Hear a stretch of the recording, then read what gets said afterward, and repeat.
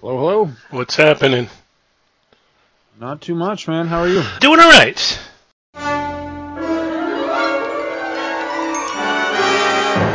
And now, it's time to sit back and enjoy the Two True Freaks Internet Radio Broadcast.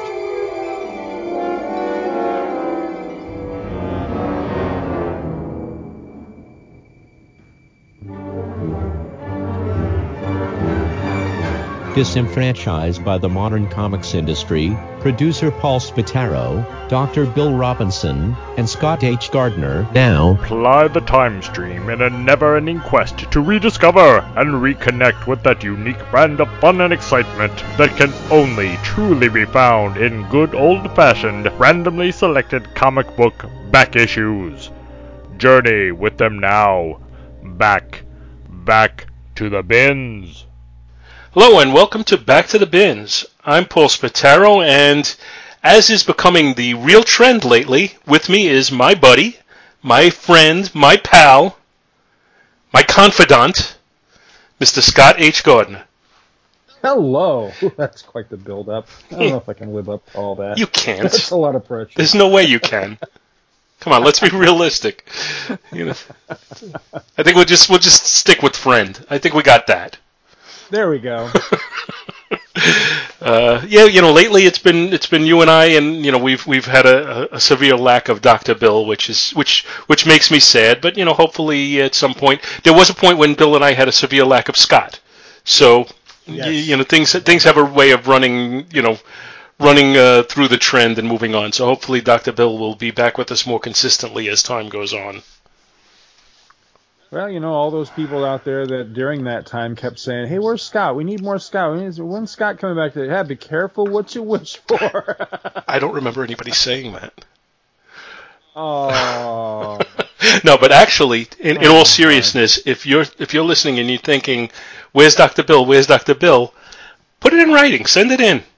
Let him know that you miss him, because it's not to say that his schedule isn't busy and hasn't kept him away. He's been dealing, his daughter graduating school and a lot of stuff that's kept him away, and his work schedule, I believe, has been pretty much insane.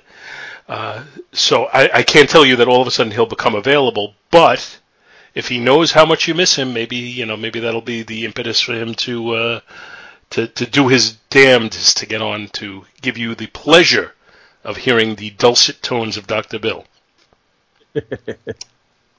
Anyway, today, I think what today shows me is no matter what we say we're going to do and no matter what you think we're going to do, we may not do it.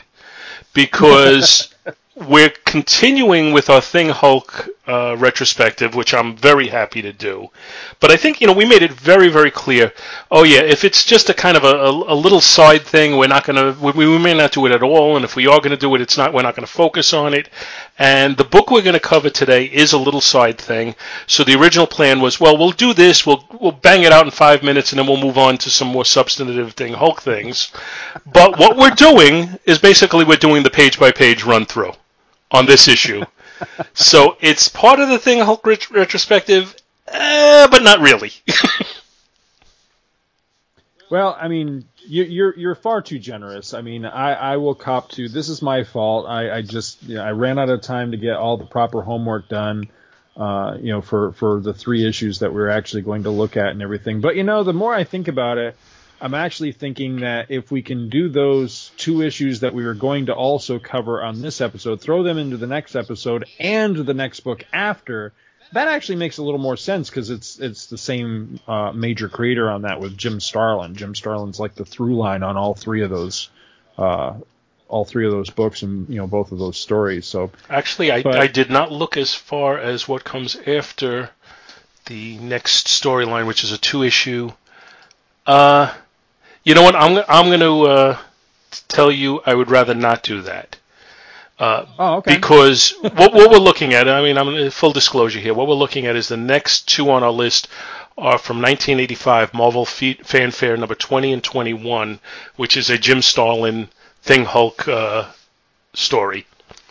Mm-hmm. The one after that is also by Jim Starlin, so you are correct on that. But from 1987, and it's a totally different story. And it's a graphic novel. I think the graphic novel deserves an episode by itself because I think that one is going to be a little bit more intense.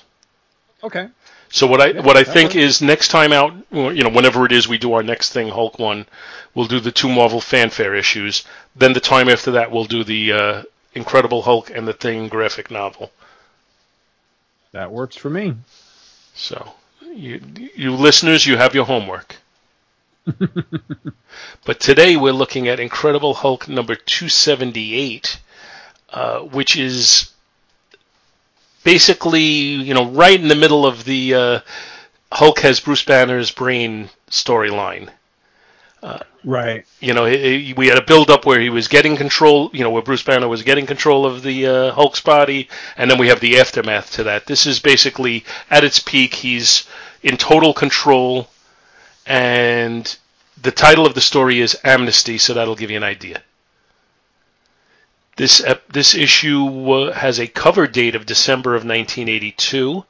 It's written by the woefully underappreciated Bill Mantlo, penciled by the woefully underappreciated Sal Buscema, inked by the woefully underappreciated Joe Sinnott, colored by the I don't really know who he is, Bob Sharon. I've heard his name, but I'm not really familiar with him. Same thing with the letterer, Jim Novak. And it is edited by Al Milgram and Ann Nocenti. So I'm going to read the Marvel Wiki synopsis, which is reasonably long, and then we'll do a page by page on this. Are your notes good for page by page, or would you rather just discuss it? Yeah. That's actually how I did my notes on this. Okay, one, so, and as usual, being the lazy shit I am, I read it. I have my thoughts, but I've put nothing to paper. So. The synopsis is that Doc Samson has arrived at Gamma Base following the Hulk's televised battle with the UFOs. There, he only finds Betty Ross and the defeated UFOs. Betty explains to Samson how Bruce Banner has full control over the Hulk. This upsets her because she was hoping to find a cure for Bruce so that they could have a normal life together. When Samson tries to empathize with Betty, she tells him that he doesn't know how she feels because she doesn't know her own feelings either. Meanwhile, Barit is taking the Hulk and Rick to New York City aboard her Banshee mask. There, Banner hopes to find allies who will help him petition for amnesty from the United States government now that he has the Hulk under control. This idea leaves Rick to wonder what sort of future he has with the Hulk now that Banner is in full control. En route, Barit takes the opportunity to jettison her techno-art devices that were destroyed in the battle with the UFOs, including her Star Eye, which contains all the footage from her techno-art movies. As they take off, the mysterious employer of Jack Claw collects the ruined techno-art devices from space and brings them aboard his space station. Here, the Mystery Man hopes to use them in his ongoing scheme against the Hulk. At that point, you have to rub your hands together and go, Arriving in New York City, the Hulk first pays a visit to the Baxter Building headquarters to the Fantastic Four. His sudden appearance frightens both the Invisible Girl and her son Franklin, leading to a brief clash between the Hulk and the team. However, Mr. Fantastic stops his teammates, pointing out that Banner is now the dominant persona of the Hulk. The Hulk then asks Reed Richards for his help in his quest to get amnesty. Sometime later in Washington, D.C., General Ross meets with the President to give his opinion on the current situation with the Hulk. When the President asks if he should pardon the Hulk, Ross refuses that as a possibility. They then turn their attention to the lawn of the White House, where an assembly of the press and heroes from North America have arrived to listen to Matt Murdock to give a speech and deliver his request of amnesty for the Hulk. Suddenly, alien ships appear over the sky in Washington, putting all the heroes on alert. Barit recognizes them as the Krylorian ships that she fictionalized for her techno-art films about the Hulk, leaving her to wonder where they came from now that her Star Eye has been destroyed. Regardless, the Hulk leaps into battle and helps the assembled heroes destroy the invading crafts. These ships are soon destroyed before they can cause any damage to the capital, mostly thanks to the Hulk. When the battle is over, the wrecks of the alien ships suddenly disappear. Although their origin is a mystery, the response to this attack has eliminated any doubt to the claims that Bruce Banner is in full control of the Hulk. The heroes then celebrate the Hulk's victory, much to his surprise. The President and General Ross also find no reason to deny the request for a pardon. Watching from his satellite, the leader tells his agent Jack Claw that everything is going according to his plans. Once again, rub your hands together and cackle menacingly. So that is our synopsis of this story. What's your background on this one, Scott? Were you reading this as it came out at this point? No. Now, I have read this particular issue before. I'm presume, from way back when we were originally going to do this project of the Hulk Thing battles. I have read this particular issue, but this era of the Hulk is a huge blind spot for me. I remember when the books were coming out, and I think I may have thumbed through copies on the stands or read a friend's copy or something, but I wasn't actively reading or collecting the Hulk during this time. I hate to say it now, I'm kind of embarrassed to admit it, but as a kid, I hated the art on, the Hulk of this period. I really didn't have any appreciation or respect for Sal Buscema and some of the other guys that worked on the Hulk through this time. So I didn't really come into the Hulk until Byrne came in at 314, I think it is. Way beyond this. So I was kind of vaguely familiar with the background. I remember, the Hulk got smart and then he slowly lost it again. And I remember him being banished to, the Crossroads of Infinity or whatever the hell that was. And I remember those books when they were coming out on the stands and just thinking the art was terrible, especially the Mignola covers and all that. So I just really had no interest in this era at all. But reading this now, this particular issue right here, I really like this. I have since become a big fan of both Bill Mantlo and Sal Buscema. I really like both their work. So this was fun. This was intriguing, and eventually I'll get caught up to this era, in my Hulk read through, and I'm really looking forward to it because I like a lot of this stuff. And this issue was a lot of fun. It's a little goofy. Actually, it's a lot goofy if I'm honest about it, but it's fun. I miss comics kind of being like this. Where they could be a little bit sillier and a little wackier, but still just be a hell of a lot of fun. And so much stuff happens, in the story. And I'm always a sucker for when when the Marvel Universe en masse, shows up. And I mean, there's a huge roster of heroes that show up, in support of the Hulk in this one. So yeah, I really dug this issue quite a bit. Although I do have some issues with it too, so we'll get into that. Yeah, we'll definitely be reviewing that as we go on. This is, I was still very actively collecting at this point. I had a pull list from the local comic shop at this point, and I would just go over once a week, anxiously to pick up my books. And I was reading this as it came out, and I can appreciate your comments on the artwork and what you appreciated then as opposed to what you appreciate now. As far as Sal Buscema goes, I always found his work to be acceptable. Even there were points where who's somebody like Gene Colan we talked about earlier, or we've talked about on many occasions.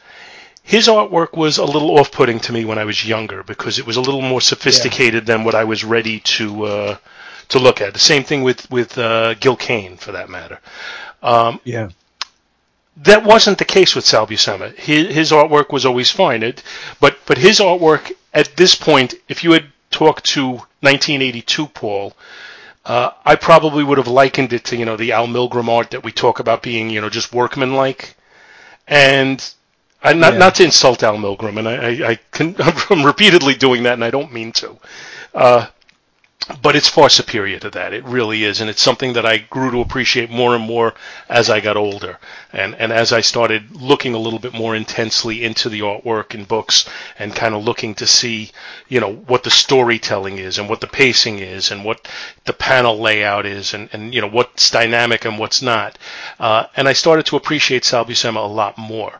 Like we've talked about, in the past, I think a lot of his work is ends up being dependent on who his inker is, because I think with a subpar inker, it brings his work down a level.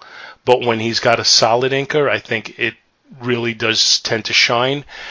Joe Sinnott, who inked this one, I think he is probably the cleanest inker of the era. He's not going to take something that's not dynamic and make it dynamic, and he's not going to take something and make it, he's not going to overpower it, but he is going to tone down something who's really stylized, and he's going to also clean up something that's a little messy. So I find that his work ends up being very, very consistent. It didn't really matter if he was working with Buscema or Rich Buckler or Jack Kirby. A lot of times he would be able to kind of get a similar look without end up being very stylized, if that makes sense. Oh, it totally does. Because, yeah, as you say that, it occurs to me that I never really acknowledged that before, never really realized that before, but you're absolutely right, because Sinnott inked a lot of Byrne on Byrne's first run on Fantastic Four as artist before he took over as writer-artist. And I see a real similarity here when I look at like the FF pages. It reminds me of those Byrne and Sinnott issues. And so, yeah, I agree with you. He's got kind of a Tom Palmer thing going on, because Tom Palmer's the same way, where I don't think he overpowers his artists, but he tends to have, he tends to make a uniform look to whatever book he's on. So even though the penciler or the layout artist may be rotating and often changing, by him being the inker, it gives it a consistent feel and look. And yeah, I feel much the same way with Joe Sinnott. I just never really realized it before. Yeah, you're right. And that's, for me, that's not to put it down in any way, shape, or form. I really enjoy Joe Sinnott's work a lot. And he worked till a ripe old age, if I remember right. And I think we lost him not too long ago, unless I'm mistaken on that, because we've pronounced people dead who were still alive before. So. No, I'm pretty sure he did pass away fairly recently, at quite an age, if I do remember properly. Yeah, I think that is correct. But yeah. So, but no, I agree with you on both, Buscema and Sinnott. And, to me, Buscema is, I think my problem with it during the time it was coming out, and I was thinking about this the other day, because I have quite a collection now of Spider-Girl comics in all her various series. And I recently bought...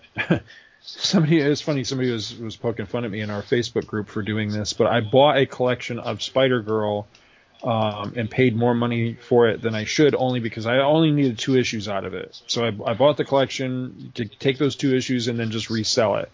So I was sitting down the other day and, doing the side-by-side comparison, like which copy do I want type of thing. And as I was doing that, occasionally I'd flip through issues because I haven't read these stories yet. And I was noticing that this was on Amazing Spider-Girl, the latter series, that Sal Buscema was the inker on many of those issues over Ron Franz. And I really like the artwork and all, but it definitely harkens back to a different time of comics. And I couldn't help but wonder if maybe that's why that title had its little niche, but also kind of struggled sales-wise and everything, because that was my problem with this style of art and this era of Hulk comics as a kid was, I look at this art style here, and while I really like it today, as a kid, I just looked at it the same way I would look at, like, when Curt Swan was the artist on, Superman and Action Comics right towards the end, built like before the reboot and Byrne taking over, is kind of old school fuddy-duddy, compared to like the superstars that were active during that time. You had George Perez, you had John Byrne, and all these up and coming artists that had a completely different and dynamic style. And so this kind of callback to the Marvel house style just didn't quite do it for me anymore. I was looking for that more flashy, dynamic style that that these up and comers had. I mean, if that makes sense. Yeah. Oh no, it absolutely makes sense. And I think there is a tendency to when you're young to not take the time to appreciate the finer points. You something that's really splashy is going to be much quicker to jump out at you and be interesting to you. Absolutely, yeah. So we might as well. You want to do start jumping into this one, right? Thing? Yeah. All right. So the very first thing before we even get to the story is the inside front cover. No. The cover. We didn't do the cover, and we have Fat Hulk on the cover. Yeah, he is beefy. Which I know you're a big fan of beefy Hulk. This is a Hulk that could use a salad. Who's the artist on the cover here? I don't think it's Buscema, so let me see. I'm guessing that it might be Al Milgrom. Let me kind look. Of what I'm thinking too. Yeah. Cover artist? No. Cover artist. Well, here's the deal. Cover artist Sal Buscema, inked by Al Milgrom. Inked by Milgrom. Yeah. Yeah. That's. I kind of thought I saw some Al Milgrom in there. So by way of description, I hate to keep dumping on Al Milgrom all the time because I have a real soft spot for Al Milgrom. So. I've always heard that he was a wonderful guy. So not appreciating his artwork doesn't necessarily translate to not appreciating the man. But anyway, it shows the Hulk walking away from the reader, so we're seeing him from behind. We're seeing a huge fat ass with his right arm in a fist raised up to the sky, and his left hand opened but also raised up, and he's heading towards the White House. And in between him and the White House are the Thing, the Human Torch, Iron Man, Mr. Fantastic, Captain America, Spider-Man, Nightcrawler, Submariner, Valkyrie, Vision, Thor, Colossus, She-Hulk, and Wolverine. I'm not missing anybody there, I don't think. What's funny is there's none of the more wacky characters that we get inside, because I've got a note on that when we get to it, that there were a number of kind of odd choice characters in the big, especially in that big the 2-page double splash, but, through the whole rest of the story, all the guest stars, there's a couple of really odd guest stars, but I'll point those out when we get to them. Despite it being a fat-ass Hulk that's actually showing us his ass, I like the cover. It's a dynamic image. The single problem I've got with it, other than, again, beefy Hulk, and it's funny because his, to us, as we're looking at him, his right ass cheek looks like, I don't know, it just looks really odd and weird. But the only quibble I have with it is Cap, because of the way he's inked. Cap looks really weird. He looks like a cross between that storyline where the super soldier serum wore off and he got all scrawny again. He looks like a cross between that and like zombie Captain America. He just looks odd. He looks shambling, like a skinny shambling zombie. Zombie Captain America, so it's kind of strange, but I'm going to attribute. Otherwise, I really like it. I'm going to attribute the look of Captain America to kind of a lack of detail that's put on him, and yet with the lack of detail, there's also, it looks to me to be kind of a heavy hand in the inking, and that it's the lines are a little dark and thick. So I think that combines to create the emaciated. Zombie Captain America look when you look closely. Right. But I think the layout of the cover is dynamic. I think it's something that you see on the stand, you automatically want to pick this up, especially with all these guest stars in it. But the actual rendering, particularly of the Hulk, I mean, all the other guys are kind of fairly small, so you're not getting as much detail on them. But the Hulk is, his musculature doesn't look quite right on his back to me, and he's definitely just far too beefy. Yeah. So, I'm curious. This was, let's see, 1982. I would have been 14. I'm wondering if I knew what amnesty was at 14 years old. I'm not sure that I did. I'm wondering how many kids looked at this and go, "What? What's that word? What does he want? Give me what? Is that a food?" Yeah. Well, I mean, I'm a little older than you, but by that time, I definitely knew what that meant. The title of the story is Amnesty. So now you wanted to go to the inside cover, to your Atari Yeah, just to 2600. briefly mention. Yeah, anytime there's really good ads, I always want to mention them. And yeah, this is an Atari ad, but it's for the M Network series of games. And I don't know about you, but I loved M Network, and I had a ton of their games. I think I probably had just about every non-sports game that they put out, because a lot of their games were kind of knockoffs of the arcade classics, but they were better because, Atari 2600 games that were actually produced by Atari, as we all know, were shit. So, while their version of like Asteroids and Pac-Man were crap, the M Network version of like Asteroids, I think it was called like Astro Blast, that was a great game. So yeah, I loved M Network. Those are good games. Yeah, I was not particularly a follower of that, to be honest with you. I was a video game fan at that point. I Right. think anybody who, unless you were really old, you were a video game fan because Right. you were able to play these games. But I wasn't. I guess maybe because I was just a little bit older, I was not. What is this? 82, December of 82. So it would have been somewhere around the time that I was turning 20. I was born in 62. So yes, I am old. But at this point, I think I was definitely interested in playing video games, and I spent a lot of my time playing them. But I wasn't really following like what particular releases were out and that type of thing. Right. So I did a lot of the sports games. I found the sports video games to be much more entertaining in general for me because they would, you didn't have to get involved in a whole storyline. You just jumped on and you played. Right. Right. If memory serves, I think M Network was the ones that did the Tron games. There were a number of Tron, based on the movie Tron. And I think it was M Network that put those out, and those were really good too. And I'm reminded of that by the picture here of I think that's a football game. The way their figures always had a distinctive look throughout all of the M Network games. Their figures looked the same, so it didn't matter if it was a football player or Tron or, some little adventure guy. They all had that same look, but at least they were better than just, a blob of color like the Atari games were. They were pretty pitiful. Well,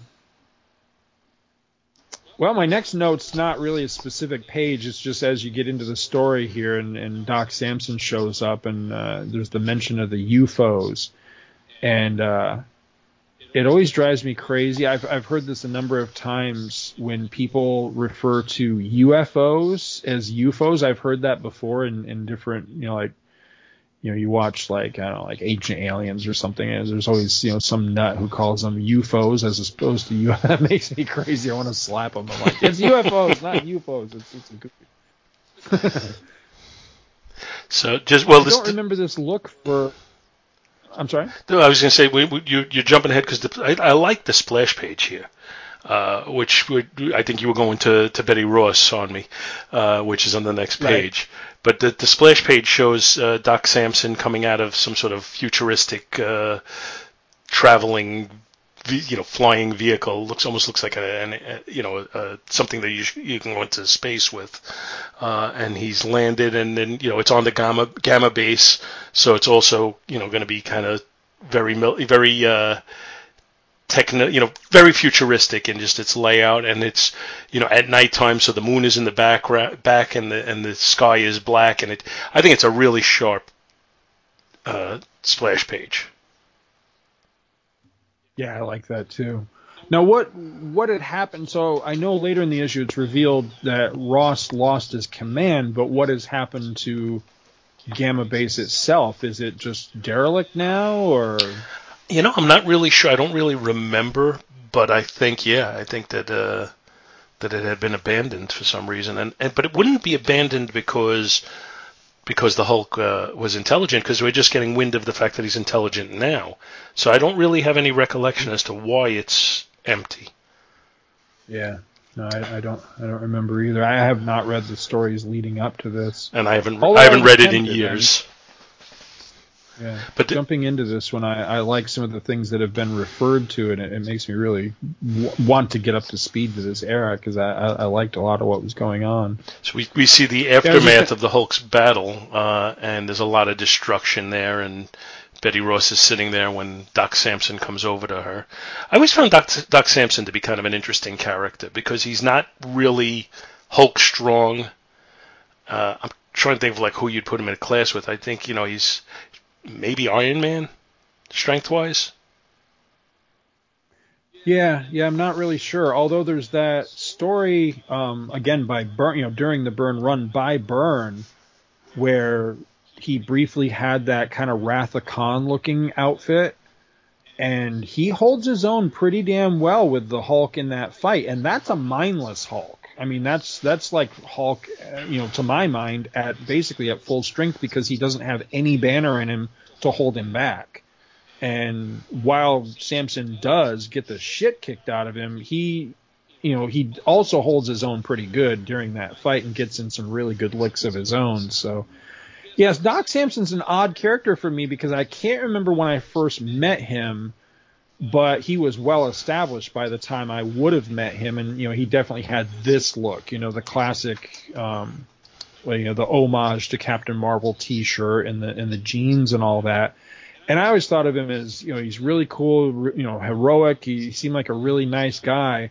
But having now read through the early issues and like his first appearance, and as he was developing as a character, he was kind of a dick when he first came along, and I was kind of shocked to discover that, honestly, because I've always thought of him as as a nice guy, just one of those underutilized heroes, but whenever he did pop up, he always just seemed like a really good guy, and well respected, and everybody liked him and everything. But in his early appearances, he was not really a likable person at all. I didn't think so, anyway. Right. Just as an interesting side note, that in the Incredible Hulk movie, the Ed Norton one, Ty Burrell, who's with Betty Ross in that one, is Leonard Samson. That's the character he's playing. Yeah. So I do think that they had potential of building on that character at some point, but I can't see that guy as this version of Doc Samson, though. I just can't. I don't remember what it's from, and I think it was a back issue at the time, but I remember the first point I remember reading anything with Doc Samson, and again, I think it was a back issue when I read it, was something where he had cut his hair, and he commented that, like Samson of the Bible, his strength diminished when he cut his hair. That's why he has to have long hair like that. Anyway, so they're looking over the aftermath of the battle, and then you mentioned that you weren't familiar with this particular appearance on Betty, and again, I'm a little vague on it, but I think there was something where Glenn Talbot was killed, and she kind of went, didn't go on the run, but kind of went, off on her own and didn't want to be found, so she changed her look. I think that's what it was. Right. If my memory is accurate, which it may or may not be. So I was surprised to see Barit in here, because I'm not horribly familiar with her character, but I knew enough about her that I knew that she came from the Rampaging Hulk magazine, and that something I read said that basically those stories had been retconned away, that they never were canon. So to see her here, I was a little bit confused. So reading the story and then doing a little bit of research on her, basically it looks like this is the issue where it's revealed that all of those stories that happened, at least all the stories involving her, that happened over in Rampaging Hulk magazine, are now being retconned by this story to have been her movie that she was making about the Hulk back on her home planet, which is kind of weird, but okay. It was a way of giving those stories some credibility of some sort and bringing her character into the actual, universe proper, I think they actually revealed that maybe a couple of issues before this when she showed up. Oh, okay. Just the only thing I would say is her headpiece on her costume is ridiculously high. Every doorway she walks into, she must bang it on it. Right. So yeah, but it's kind of cool that they did bring her into it. Give her character something in the real world, and they actually, just to keep going with the MCU. She's a character that Star-Lord sleeps with in the first Guardians movie. Yep. Yeah, she's the girl that comes up from the lower decks that he had forgotten was even on board this ship. Yeah. Now, that star eye of hers is 12 kinds of disturbing. Not only does she beam it into space, but she really needs to just kill it with fire, because that's nightmare fuel right there. That thing is just, ugh. Yeah, giant set of red lips with a big eye on it. Yeah, it's kind of just messed up looking. Creepy.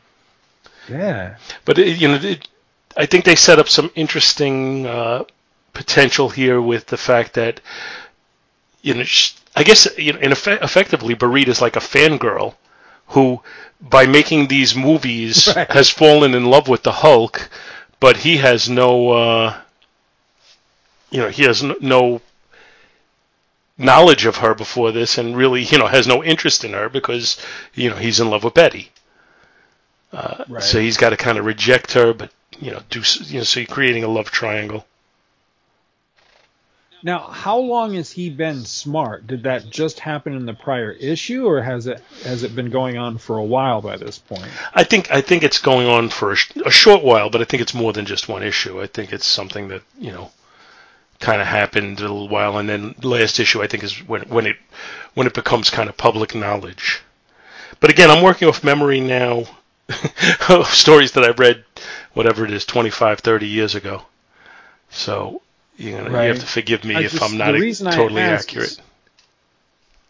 I think it would help his case, especially when he goes to the Fantastic Four, to change up his look a little bit, because he still looks like the Hulk. Yeah, put on like a real pair of pants and comb your hair, maybe a shirt. Yeah. Yeah, I agree. Yeah. So now, just reading this through for the first time, when you got to the page where the star art is being collected, did you not know who that was, or did you immediately think, totally that's the leader? Knew. Yeah, because I don't think it's well hidden. No, it's not.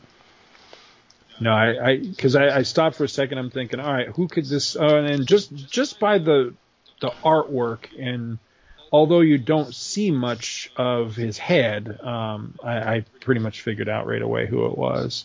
And I'm pretty sure I had read this at some point in the past, so that could be a memory bubbling up as well. But no, it was not a big shock to me at the end of the story who he was. Yeah, and I just saw somebody on Facebook put up something where they were asking, who's the Hulk's greatest villain of all time? Is it the Abomination or the Leader?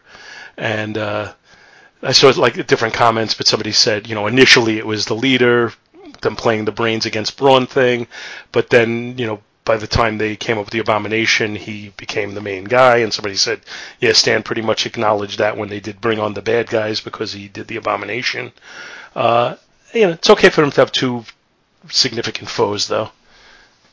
But and we kind of have both. We have both of them in the Incredible Hulk movie, except the Leader never gets to come to fruition.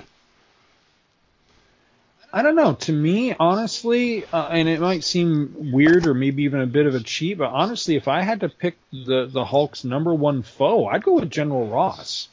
I think that might be kind of the reason why he was such a big deal in the Norton movie, the MCU Hulk movie. Well, he's his number one antagonist. Yeah, I guess he can't stand toe to toe with him. He's not a physical threat to him until, spoilers, he becomes the Red Hulk. Well, yeah, that's that's what it is. But you know what I mean? I look at him as a lot of the Hulk's woes for the first many years of that character's existence were ode to Ross's continued and constant hounding of him. You know, there's a lot of stories I've read where if Ross had just left him the hell alone, things might have played out differently, and the Hulk wouldn't have been such a menace. But it was Ross's mania to destroy the creature type of thing that really led to so many of the problems that the Hulk caused over the years and everything. So, but you know, it's funny at the same time. You know, modern day, whenever that character comes back, even like in the movies, I get a little irritated because he does seem like you know, a relic from long ago now to me, you know, when it comes to the Hulk. And I think a lot of that was because by the time I came in, he was largely gone by that point. You know, the Hulk was off doing other things and fighting other villains and everything, and the whole, you know, pursued endlessly, you know, harassed endlessly by the military thing had kind of fallen by the wayside. You didn't see that so much. Right. Yeah, all true. So next in our book, we come across the battle with the Fantastic Four, which is as close as we're coming to a Thing Hulk battle in here. You know, he shows up, right. But yeah, he does a real shitty job of trying to get their help. You know, maybe a phone call first might help. You think? I do like that on page 8, that last panel. You know, when it's actually revealed that it is the Hulk standing in the doorway. I like that he has just kind of this, you know, the faintest of kind of smiles. I mean, he's not, because that was one of the things that I noticed in the beginning of this was, you know, when we get to the part of the story, you know, in the beginning, the part of the story that has the Hulk, as I say, he just still looks like the Hulk. He's scowling, he's angry looking, his hair's all mussed up, he's still wearing his ripped up purple pants. There's nothing that would indicate to someone who doesn't know that Banner's in charge now, you know, that he's not dumb, rampaging Hulk anymore, that he's smart. And this is really, you know, the first instance you see of that in the story is that last panel on page 8 when he shows up at the FF headquarters. Yeah, I think it would have better served him to have changed his clothes, maybe put on, I don't know, real pants or shorts or something at the very least, you know, change up his look. But at least he does have like kind of a smile on his face, you know, so that should have been maybe a little bit of a clue that this wasn't angry, pissed off, you know, wanting to fight Hulk. And I kind of liked that. It was very subtle, I thought, but I liked that moment. Yeah, okay. I can agree with that, but I just think, you know, Bruce Banner's too smart to just show up like this. So it's a little bit of a story weakness. No, I agree with that. Yeah, a phone, as you say, a phone call. Yeah, a phone call would have been nice. So then, so the Thing's battle with him is limited to he throws something at him and the Hulk doesn't react. That's the battle. Right. So who are we giving it to? We're not giving it to anybody on that one. I can't, you know, I don't even think it's worth writing it in the book where I've been keeping track of these things because it's not really a battle. You know, he throws something at him. I guess I give the Hulk the victory because the only purpose that the Thing has is to kind of get his attention and get a reaction out of him, and he doesn't. So therefore, he loses. Right. That was kind of my thought as well, is that even though the Thing is the one that's getting the blow in, you know, so to speak, because he's the one throwing the object at the other, you know, opponent, I would give it to the Hulk as well, just because the Hulk's not there to fight, and he takes it and shrugs it off. So, yeah. Now, I've been wondering about the last panel here. You know, everybody's reacting to the Hulk, and basically Reed's trying to get them to stand down and everything. And Sue says, Reed, what are you doing? Why are you defending that monster? And Reed says, the Hulk is not a monster, Sue. And Ben says, yeah, and my Aunt Petunia ain't a septuagenarian. And then she goes, well, that is, she ain't. And there's a footnote saying, as revealed in Fantastic Four 239. I'm wondering, is that a dig? because I know a lot of people weren't exactly crazy about that when that was revealed. When Byrne finally revealed Aunt Petunia, and she, I believe, if I remember right, I think she's actually younger than Ben. Yeah, I think so. Yeah, because it was like his uncle's second marriage or something like that. His uncle married a much younger woman, type of thing. Yeah. So he called her Aunt Petunia out of like respect, but not because she was, what's the term? The spinster old aunt that we had kind of come to believe in our minds that she was by all the references to her as, my old Aunt Petunia or whatever. And I know that, some people thought it was cute, and then I just remember there being a lot of folks that were kind of annoyed by it. So I can't help but wonder, is this a comment on that by Mantlo? I always kind of, when he mentioned her in the past, I always thought she was like somebody he made up. I didn't think an Aunt Petunia really existed. So when Byrne introduced her, I kind of thought, oh, that's clever. It was fine with me. I had no issue with it at all. But I do remember reading that and thinking, that it was clever. So yeah, he throws that big piece of machinery at him, and it basically bounces off the Hulk's chest, and it's over. And then he explains to them what's going on. See, now here's a panel when he's explaining to them what's going on. You see the Hulk, and the background is pure white, no background at all, and there's also not, except for where it meets the dialogue, there's no border to the panel.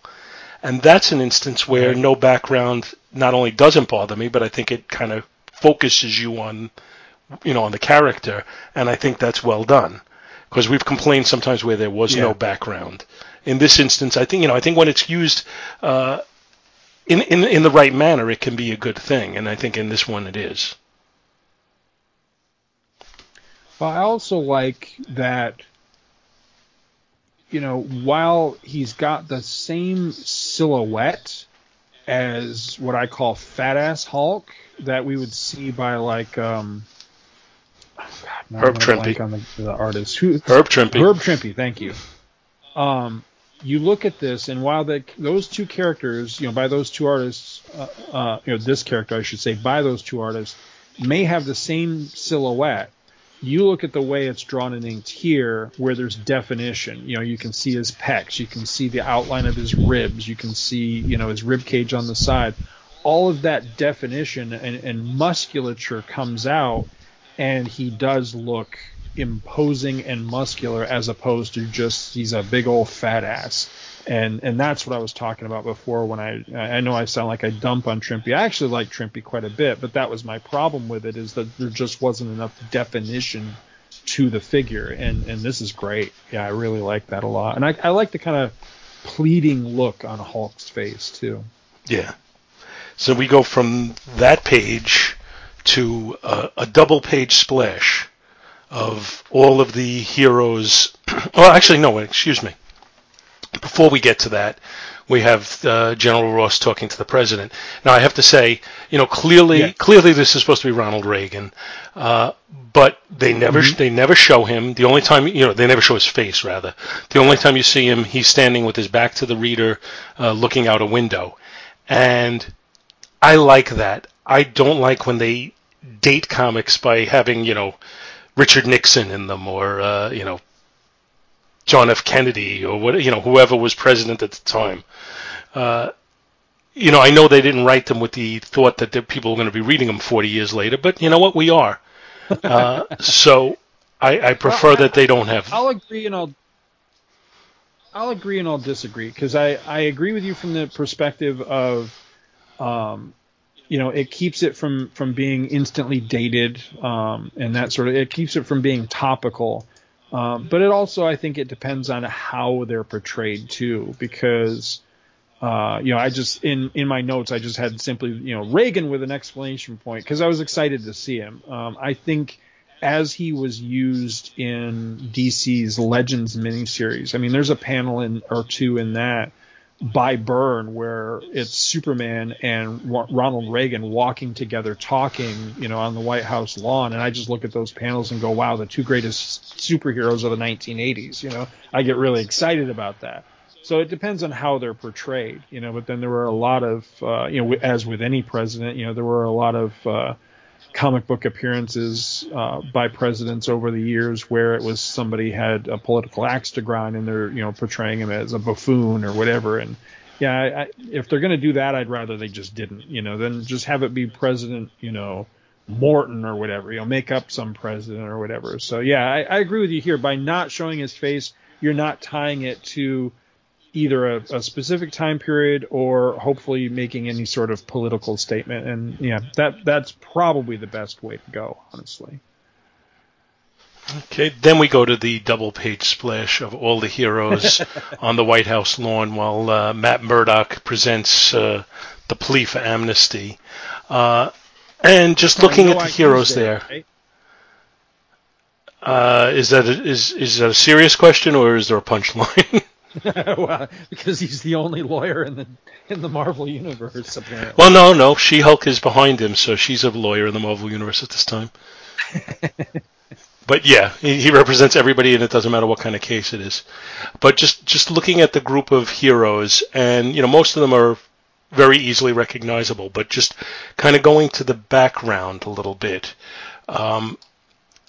You have somebody standing. If you look, there's a head in between the Scarlet Witch and Hawkeye. I'm starting from the left and working my way to the right. The closest I can come up with on that one is maybe Machine Man. Then between the Scarlet Witch, where again? Between Hawkeye and the Scarlet Witch. There's a face there. It's hard to make out. The closest I can come on him is Machine Man. Then between the Scarlet Witch and Wonder Man, that's got to be Red Wolf. That's Red Wolf, and yeah, my note on that is, what the hell's he doing there? He was a hero. Between Wonder Man and Mr. Fantastic is Jack of Hearts. Between Bereet and the Hulk, I'm thinking that's Black Panther. Well, let me see. There is a list of characters on the Machine Man. You called it. Yeah, there's a list of characters on the Marvel Wiki for this issue, and they're I'm presuming that's who they're referring to is in that panel. They're saying Machine Man is part of the group. So yeah, that's a good call because I can't really make out who that is. But yeah, I definitely noticed Red Wolf, and that just struck. There's a number of these that struck me as really odd choices, but Red Wolf's probably the biggest one. Okay, and then that and Firebird. Well, everybody else on that page, and now we're going to the other side. And I didn't look at the list of people that they have there, so I'm not sure. But behind Wolverine on our left, as we look at it, is that Stingray maybe? Stingray, yeah, it is, yeah. Then it's Sprite to his right. Everybody else seems easily recognizable. How about between Shaman and Firebird? I'm at a loss on that one. I think that's just a dude. I think that's just a guy. Because if you look over Thor's shoulder, there's three guys just standing there talking, and I'm kind of wondering if that's some sort of a gag or something, because it almost reminds me of Perry White and Steve Lombard, but I really don't know who they're supposed to be. But the one guy looks like he's bawling the other guy out, and the other guy is just kind of like, huh, kind of expression. So I don't know what's going on there. It's just background action. But just because, just the simple fact that there are regular folk mixed in makes me think that guy between Shaman and Firebird is just a regular Joe, because he has a kind of dumbfounded look on his face too, like starstruck, I should say. Yeah, I'm thinking the guys all the way to the right, the three of them, that they are meant to be somebody that we know, but I don't know who. Yeah, I couldn't figure that out either. What's funny is the guy that's up in the tree, by the way he's dressed and he's holding a camera and snapping pictures. My first thought was that was Peter Parker, but then Spider-Man's right there, so I don't know who the guy in the tree is supposed to be. Yeah, I'm not sure about that. If he's, yeah. So then, as this is going on, we get our fake invasion of spacecraft, and the Hulk immediately leaps to action, followed by all the other heroes. And, I think it's a little overplayed here where it's, as soon as he goes to action, Thor says, what valor! The Hulk does strike fearlessly alone at yon aliens. That's what they'd all do. This isn't a unique situation. Yeah, I had a real problem with that. My note on that one was, suddenly the Hulk is a real swell guy, and we've always thought so. And I'm like, what? Because everybody has a moment where they're thinking or saying, basically what a swell guy the Hulk is. And I'm like, no. You've said horrible shit about him behind his back. You've fought him innumerable times. You've tried to stop him. I mean, he's done nothing but rampage across the country and cost probably millions of dollars in property damage and everything, and just all of a sudden, because of this one thing, now all of a sudden, what a great guy, he's always been a great guy. No, it's now, don't get me wrong, I really like this issue, but it does move a little bit too fast. This is where I think you could have benefited from a little bit of decompression and spread this story out a little bit, because it goes right from the Hulk, or Bruce Banner, I should say, thinking about amnesty and wanting amnesty to he's immediately got it, and he's immediately got everybody's acceptance too. No, that happens a little too fast for my taste. Yeah, we get about whatever it is, four pages of battle, and then it ends with them carrying him off on their shoulders. So yeah, it's a little too quick. It should have been, okay, you know what? In light of today's activities, we are going to consider. Right. We're going to consider amnesty, and we'll let you know after we come up with a panel to discuss this and find out what the pros and cons of it are. That's and that's not even to be factoring in potential politics of what's going to make me look better, what's not. That's just from a perspective of. We can't take a bold move like that without actually giving it some thought, because here's a guy who's caused countless millions of dollars of damage over his lifetime. Right. So, it is a little too quick. But moment. Go ahead. Back up for a moment to page 14, the middle panel, the third panel. Right. I'm presuming that Cap's shield must have been at the cleaners or something, because that's a trash can lid. Because I guess what they did was they made a very clearly discernible line on the interior of the shield that goes circular around it, which creates like kind of a border. What that should have been was it should have been a much wider shadow, and it would have been acceptable. But the way it's drawn, it makes it look as if there's actually like a fold in the shield there. Yeah. Yeah. The invasion crafts are a little just very generic. If that's... Well, I don't understand this, because when the Hulk leaps up into the sky at them, I really thought, and for just a moment, the art almost seemed to support it. I thought he was just going to go straight through them, because I thought these were a projection. They are some sort of a projection, but I guess it's more like a hologram. Because they do have physical form, and there is an actual a toll that the battle takes. Johnny Storm gets knocked out and has to be caught. Doctor Strange gets caught in these tentacles. The Vision explodes one of the ships. So I mean, there is a physical manifestation to it. But I guess it's some sort of holographic thing, because then once they're all down, they just kind of fade and disappear. All right, I can buy the hologram, because my complaint was going to be it makes me crazy in comic books, well, any story really, where something is conjured out of nothing. Where they just it just materializes, and it just is. That makes me crazy, because I can't help but think about the mechanics of it. Like, how does that work? How do you just create something out of nothing? But if it's holograms, then okay, I can buy that. And that actually makes the fadeaway thing much more acceptable to me too, that they just, they were nothing, made of solid light or whatever, so they just, pull a fade. Yeah, that I can buy that. That's a good no prize. Yeah, I mean, I don't know if they ever actually formally explain it.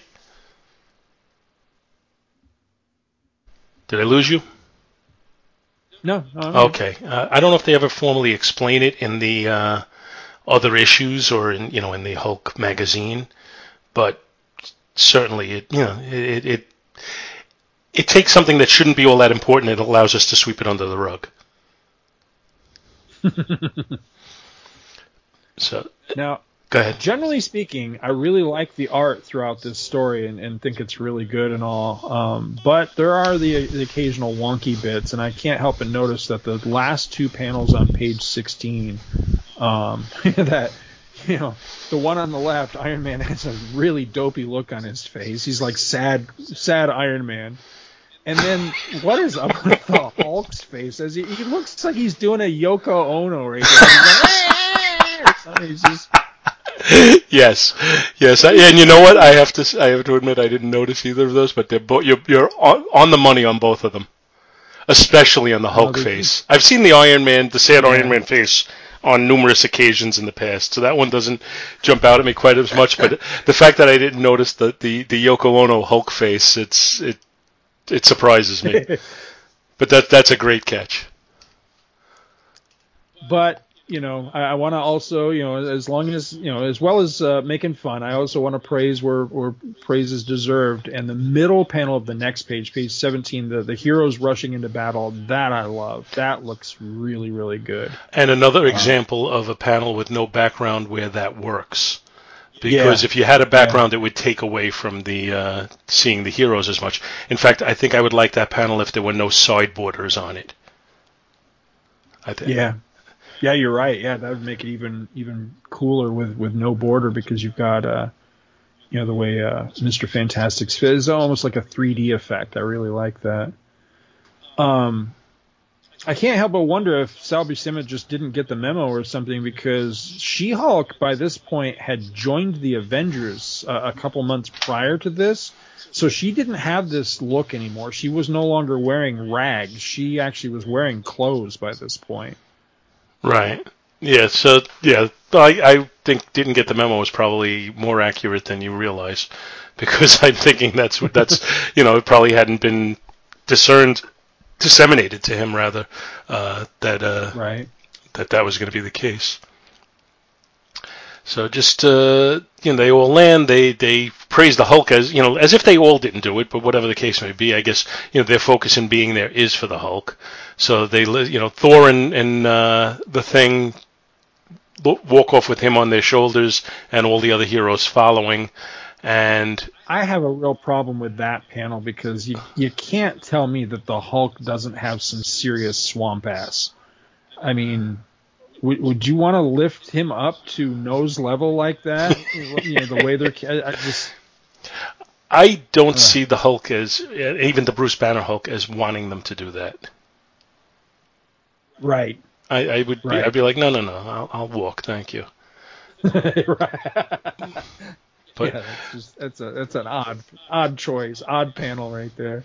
But General Ross is no longer able to give any specific reason why amnesty shouldn't be granted.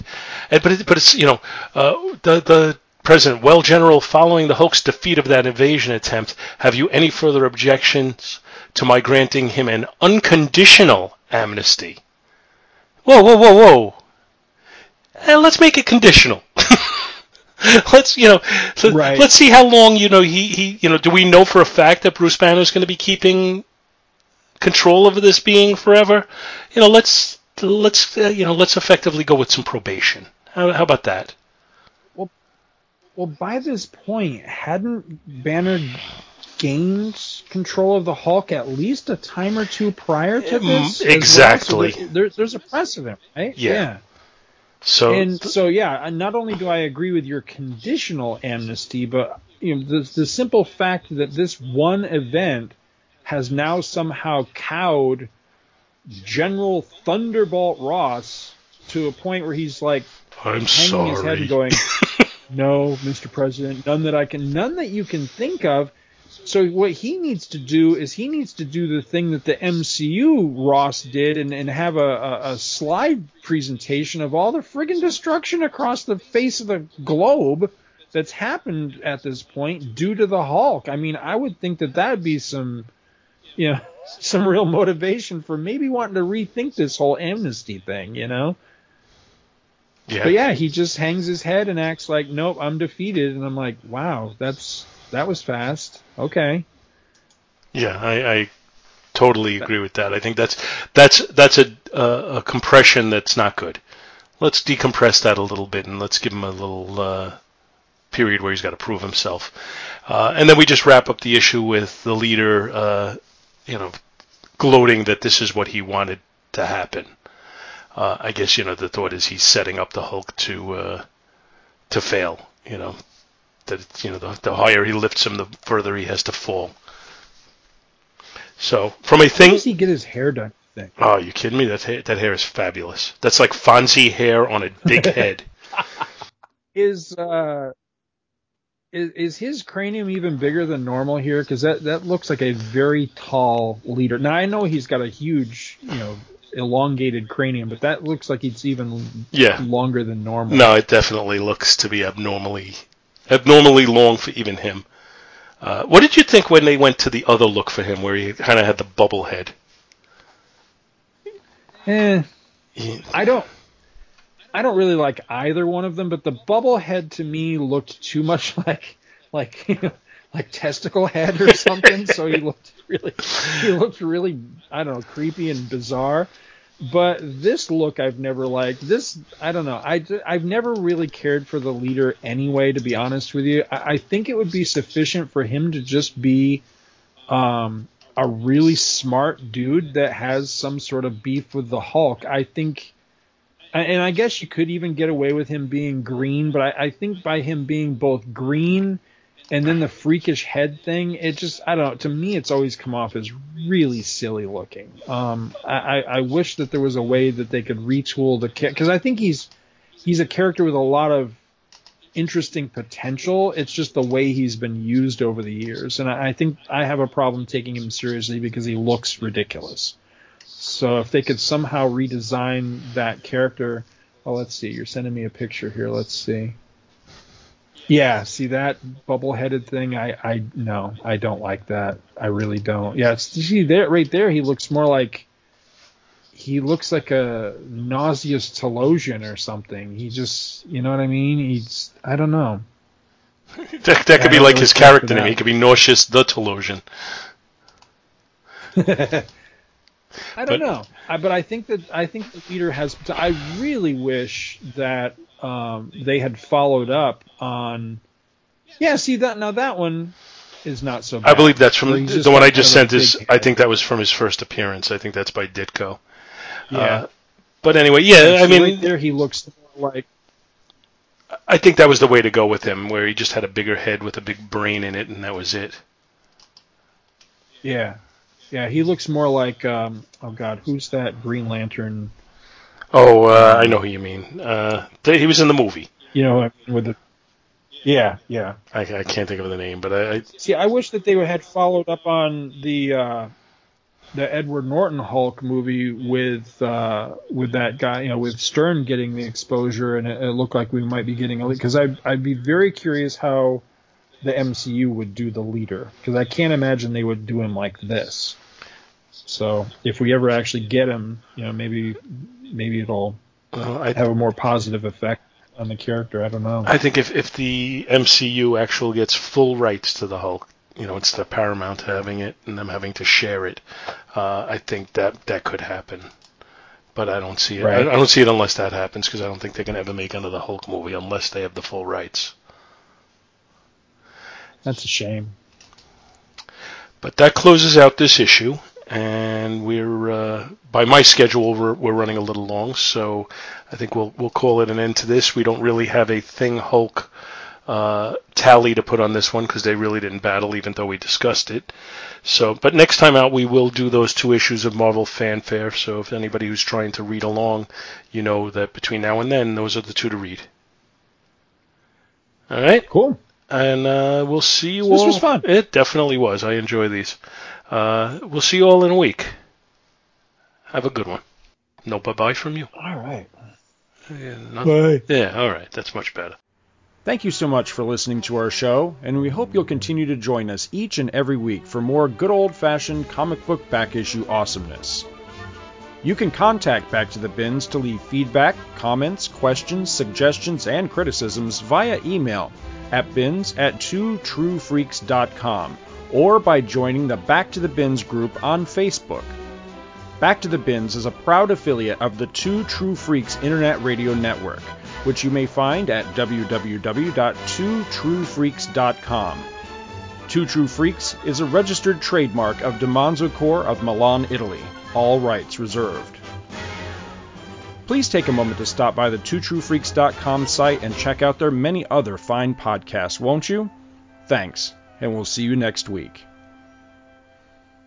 Sit, Ubu, sit.